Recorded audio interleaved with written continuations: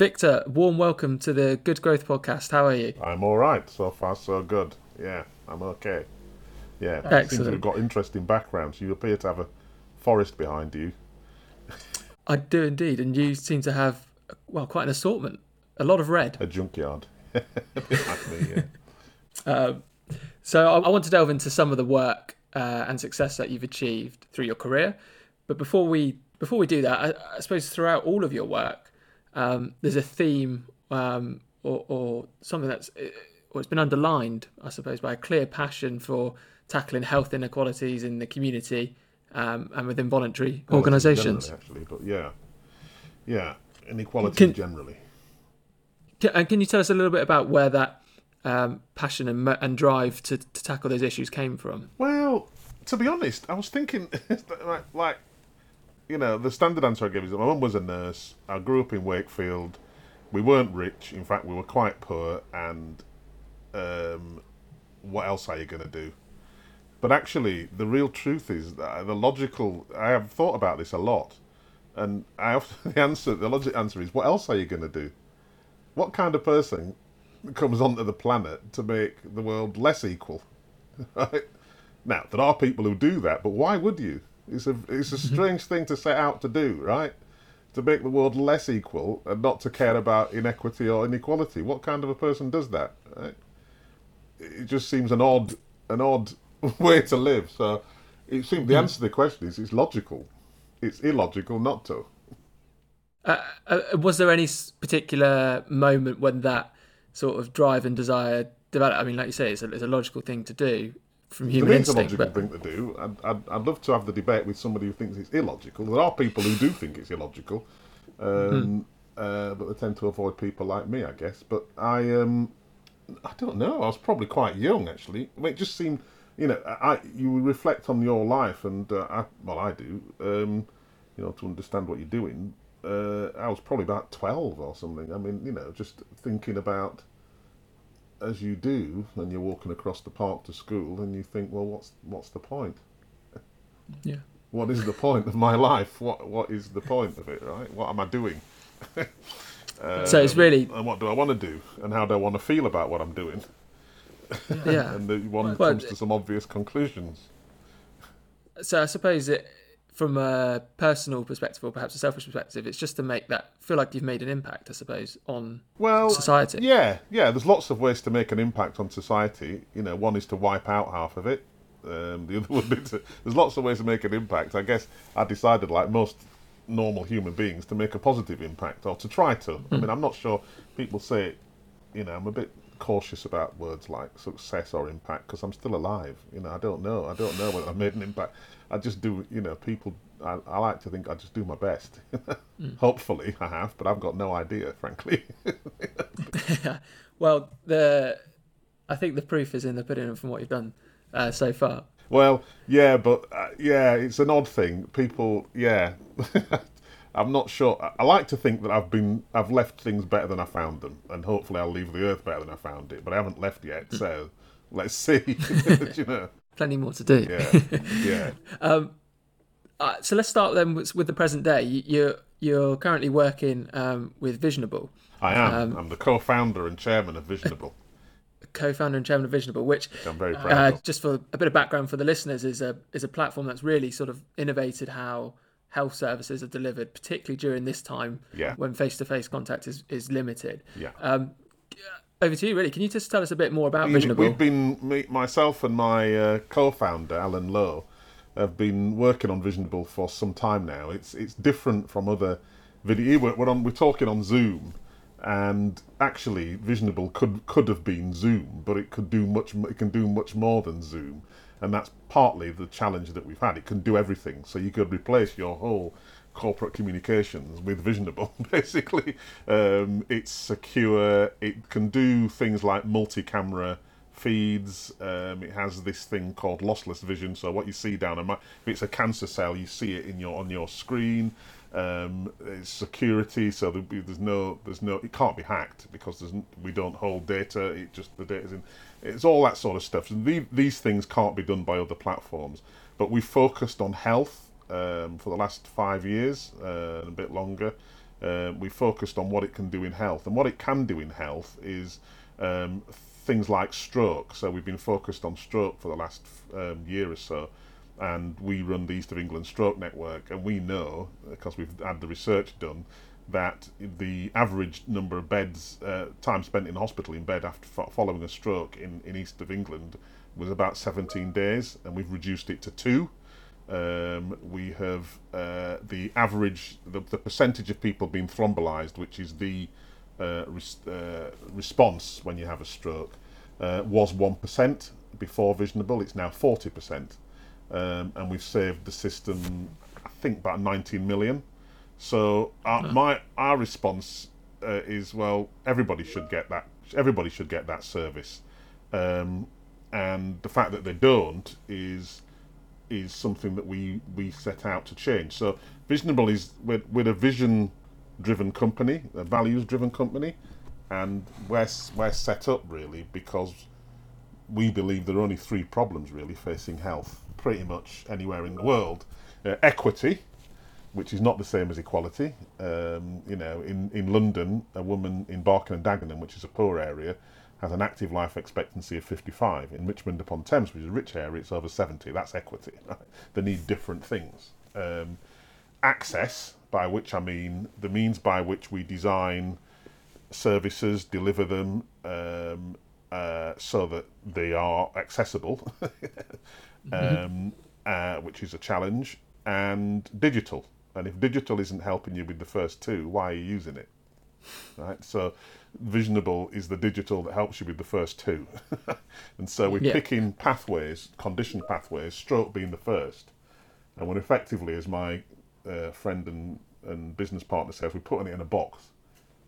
We're basically creating a pathway which is supported by Visionable, which means that anybody, anywhere in the world, effectively, can get a stroke diagnosis. And can get treated.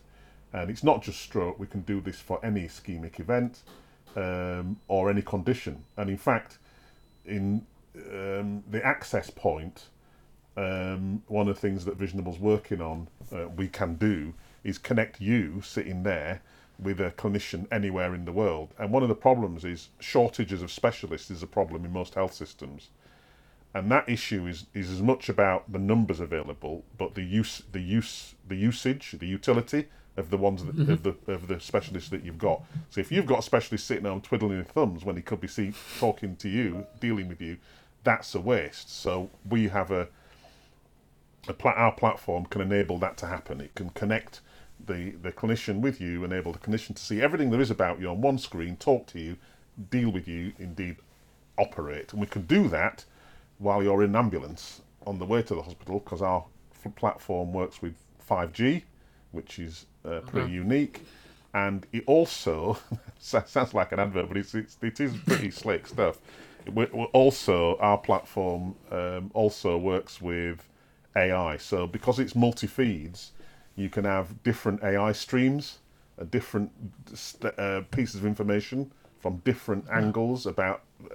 So if you're an AI platform provider, if you do AI, the more data you're feeding from different sources, the faster your algorithm learns. So we're talking to a number of companies now. I nearly said which ones, but we're talking to a number of companies who are very keen on AI, because our platform is the only one that will do that and feed multiple streams. Wow. So there's lots of things it will do, and we are really excited about its potential. And I think it could change the way healthcare is delivered. It is an incredible piece of digital innovation that probably the health service has been crying out for. It sounds like it is, and it has been crying out for it. We are now in there's about 20 top hospitals in the UK, and we're in nearly half of them. We work with about 100 NHS organisations, and we haven't been going that long. I mean, 4 years ago there was 2 of us, then there was 3, and now there's 70 of us. So we've been growing at quite a pace. But my view is the NHS is actually one of the hardest systems to work in. It has a lot of pilots, a lot of innovation, but not much spread. It's very hard for all kinds of reasons. And so our proof of concept is Visionable works in the NHS. That means it can work anywhere. It'll work in any system because the NHS is one of the hardest systems to change pretty much in the world. It's a really hard system to change because of the way decisions are made, because of the way the internal health market operates, because, and we've managed to do it because what we do works and is reliable. So we are talking to partners in the US, because the US has a very unequal, high cost but low value health system, and we know we can make significant change. So next year is a big US year for us, so we're moving into the US as well. Yeah, expanding beyond the UK. We are, yeah, and Germany and Africa as well. So we think we can deliver an awful lot from our platform. In fact, not that we think, we know. So it's really exciting for me, for Team Visionable. This is like it's a game changer. Yeah, our platform will sit underneath a lot of change, basically, in healthcare worldwide. Sounds brilliant. And actually, just to move sort of back then to before Visionable, you were chief executive of Turning Point. I was for close to 20 years. Yeah. And during your time there, you led the transformation from what was a substance abuse charity that was more reliant on funding to what is now essentially a social enterprise that's self-fulfilling. Yeah. So why, may seem an obvious question, but why did that transformation need to be made? It's not obvious, actually. It was quite hard. No, thank you for asking, in a way, because when I first arrived at Turning Point, it was very much the charity. In fact, it was one of the charities that Princess Diana was a patron of, and she dropped. And I'd been at Centrepoint before then, so my career had gone from point to point. And Turning Point was very much the charity. The problem with that was that we were losing money, a lot of money, like really, we're about 20 million, I think, but we're losing a lot of money. And the problem is that everybody expected us to deliver our services for free, and most of our clients were local authorities, and it was not sustainable. It's a very simple thing if you're in a charity. You're either raising enough funds or you're not. Your cost of raising those funds is less than the cost to actually raise them. You'll be making more money than it costs to raise the funds, if you see what I mean. And you have an efficient distribution. We were struggling, partly because substance misuse ain't sexy. It's hard to raise money in substance misuse. We also were doing some learning disability services, and a bit of mental health. So it's not that we weren't only doing mental, but I figured that strategy wasn't sustainable. So we had to do a number of things. One was start recovering the full cost plus for what we were doing, so we could make a profit. And we had to do that by shifting our stance from a charity to a social enterprise, a business. Now, this is, in my view, and your listeners may disagree with this, charities are businesses. They just don't have shareholders and they don't distribute dividends. I got into a lot of trouble with the charity world, who felt, well, you're not you're a business, you're too business-like. And I'd say, well, no, we're a business. We're not a business-like, we are a business. And that's because our clients deserve the best. They don't, it's interesting, middle-class people, and you might be one of them, you probably are, don't generally, well, I hope you are, because it's not bad, they generally don't go to charities for their services. You think about it, they don't.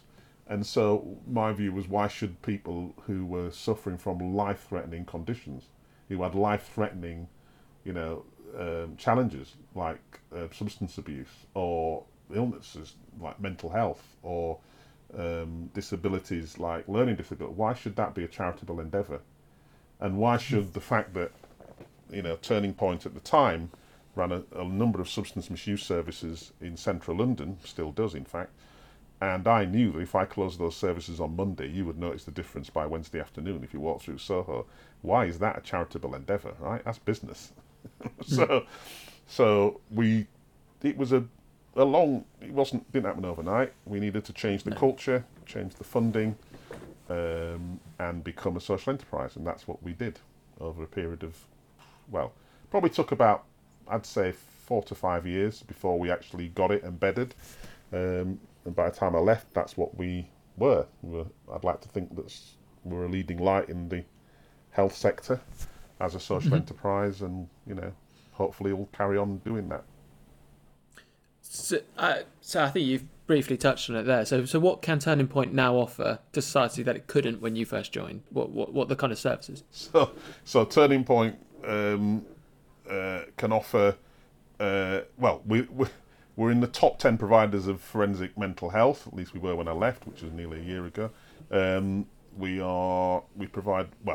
Turning Point provides learning disability services to probably over 2,000 people, and substance misuse services to probably about 70,000, 90,000 people in 300 locations, many of those in the poorest areas in the country, and employs, I think it's nearly about 4,000, just over 4,000 people doing that. It is in the top. It is one. So being big isn't as important as being good.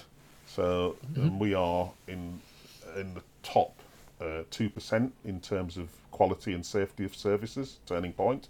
I keep saying we, but I mean I'm no longer associated with it, and I'm glad because it was hard work. So but Turning Point is in the top. I like to think that Team Turning Point, will continue to be in the top quality of providers anywhere in the UK in health and social care, according to the CQC, Care Quality Commission. The answer to your question is we can deliver an awful lot to an awful lot of people that we couldn't have delivered, 19 years ago, basically. So, it's pretty extraordinary, the transformation there from where you started to now where it is now, and the foundation it's got to hopefully continue to build on those services. The trick is to hire really good people and let them get on with it. Absolutely, and expand on that a bit more if you can. So, I mean, is that essentially your leadership style? Is to have really good people and essentially, you've brought them in for a reason. You don't hire people that are better than you at most things. I'm not. It's interesting. People want to talk to me about what I've done in the past, at Turning Point, or what I'm doing now at Visionable, as though I did it all. I mean, I didn't. I basked in the glory of some brilliant people. I built a team, basically. I mean, I appointed people who were smart enough to appoint smart people, and my job was to not get in their way, to lead, follow, or get out of the way, basically, and make the decision as to which of those was appropriate or whatever. But the lead thing, it's not about my ego. It's about where can I and where should I add the most value with what I know, and who I am, as opposed to constantly being in people's face because my ego demands that that's what it's got to be. Anything that I've done or will do that people consider a success is not because of me. It's because I've surrounded by some bloody good people, basically, who believed me for long enough to actually deliver on my behalf and allow me to bask in their glory. I mean, it's great fun when it works like that, but I just feel a bit, Yeah. My job is to leave the place slightly better than I found it and not cock it up, not make it worse. So far I've managed to do that, but it's because of other people. Just on then your sort of broader life achievements and the responsibilities you had. So you became a member of the House of Lords 2001. Yeah, I did. You've regularly featured on the Power List, which, for those who don't know, is a recognition of influential people of African Caribbean heritage. Yeah. What do those sort of titles and response mean to you Not in much, terms to of be your? honest. I'm always No? well. It's not. I never. I didn't set out to be a member of the House of Lords or to appear on lists. And No. actually, you probably know, the most powerful people in the world don't appear on lists, right? So in any setting. So I don't really have a lot of. It's nice. It's better than not appearing, and not in some ways for other people. For people who want to work with me. They kind of look at the list and think, well, he's not cocked it up so far, so he's worth having a chat with. Yeah, the House of Lords is an interesting one because I thought long and hard about that. I was encouraged to apply. I went for an interview, for like a job interview, and I was interviewed by people who, well, I suppose people talk about the establishment. I was interviewed by the establishment, right? Quite powerful people who are very subtle, the sort of people that I guess in some ways, if they sliced your arm off, you wouldn't know till you reached for your pint, sort of thing. Really, but that much to my surprise, shock actually, I got in. I was told that 5,000 people applied, and thousands of people apply every year. So people slag off the House of Lords, but it appears to be very popular. Wow. Yeah. So, having accepted it, I found myself a member of the most exclusive club in the world, and I'm not one of these people who it is fashionable there's a helicopter flying over which you might hear, but I'm not one of these people who it's fashionable to slag off the House of Lords or indeed the House of Commons these days. I think we should be very careful about doing both. But I'm not, I have a rule about the House of Lords, which is I only vote on things I understand. I only speak where it's going to make a difference. So I can tell you exactly how many times I've spoken, 39 times since I started. I vote. I was up last night on my computer voting on the immigration bill. Because I do actually think it's a really good idea that we allow asylum seekers into the country. I know that's not necessarily a popular view either with some people, but last time I looked, most things that are useful in this country have been built by asylum seekers or refugees, or indeed immigrants, and there is a difference. So I do vote on things that matter to me and that I think I know something about. So it's quite useful. Yeah. And my final point, so I want to touch on the Black Lives Matter movement. Oh, yeah. And so that's received a lot of media attention this year. Yeah. In your opinion and view, what now needs to happen? So a powerful message has definitely been sent. Well, there is something, there is a very strange moral equivalence that occurs around these issues where, a black person can be, well, literally murdered in broad daylight, horizontally lynched, and you do hear some people going, well, he was a criminal. As though somehow that excuses the fact that he was lynched in public. It's very odd. Or you hear people, well, on the one side, I would agree with the idea that Black Lives Matter, which is a neutral sentence, either Black Lives Matter or they don't, right? Or on the other hand, I'm not sure. I need to think about it. What is there to think about? What you saying? It's like, what? There is no debate, right? You either agree with the statement or you don't, right? If you don't agree with the statement, you're a racist. It's not difficult. It's right. Now, that's separate from the organisation. The organisation you can have a view of, and it's not really an organisation. It's a loose collective of things that happen. And so some things you might think are very useful, and some things aren't. I like the Ruth Bader Ginsburg's view, which is that you should try and make change, and you should create movements, but do it in a way that get people to follow you. Yeah. And that's how the civil rights movement worked in America, and that's how the civil rights movement worked in the UK. And you've got to remember that black people. I was born in 1962. Black people got the vote in America in 1964, and we got the Race Relations Act in this country at roughly the same time. So I just think, what kind of person wouldn't agree with the statement that Black Lives Matter. It doesn't matter whether you're black, white, yellow. Who cares, right? It's a simple statement. And therefore, if you see the evidence that Black Lives Matter, the lives of people like me matter less than the lives of people like yours, why wouldn't you support it? Why wouldn't? What's do you know what I mean? What side of the argument do you want to be on? It's not a difficult argument, No. and almost for me, it's not about race. I support the notion of Black Lives Matter because I'm human. It's as obvious as that. So I don't get the notion that it's a debatable point. If it's debatable, it means that there are people who don't agree with it, who don't agree that black lives do matter.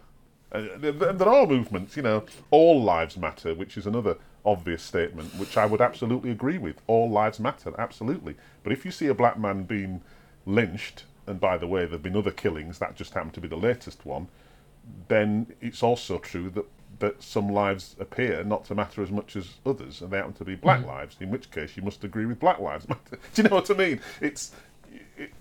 You can wrap yourselves in knots, but it's just obvious to me that we live in a world in which it is everyone's problem. It is everyone's challenge. No one can avoid it. It is an issue that will haunt you, whether you are black or white, if you are a human, if you are a decent human. If you wake up in the morning and think, actually, I wish to leave the world a little better today. Yeah. Or if you have children, if you care about your fellow humans at any form, then you need to be involved.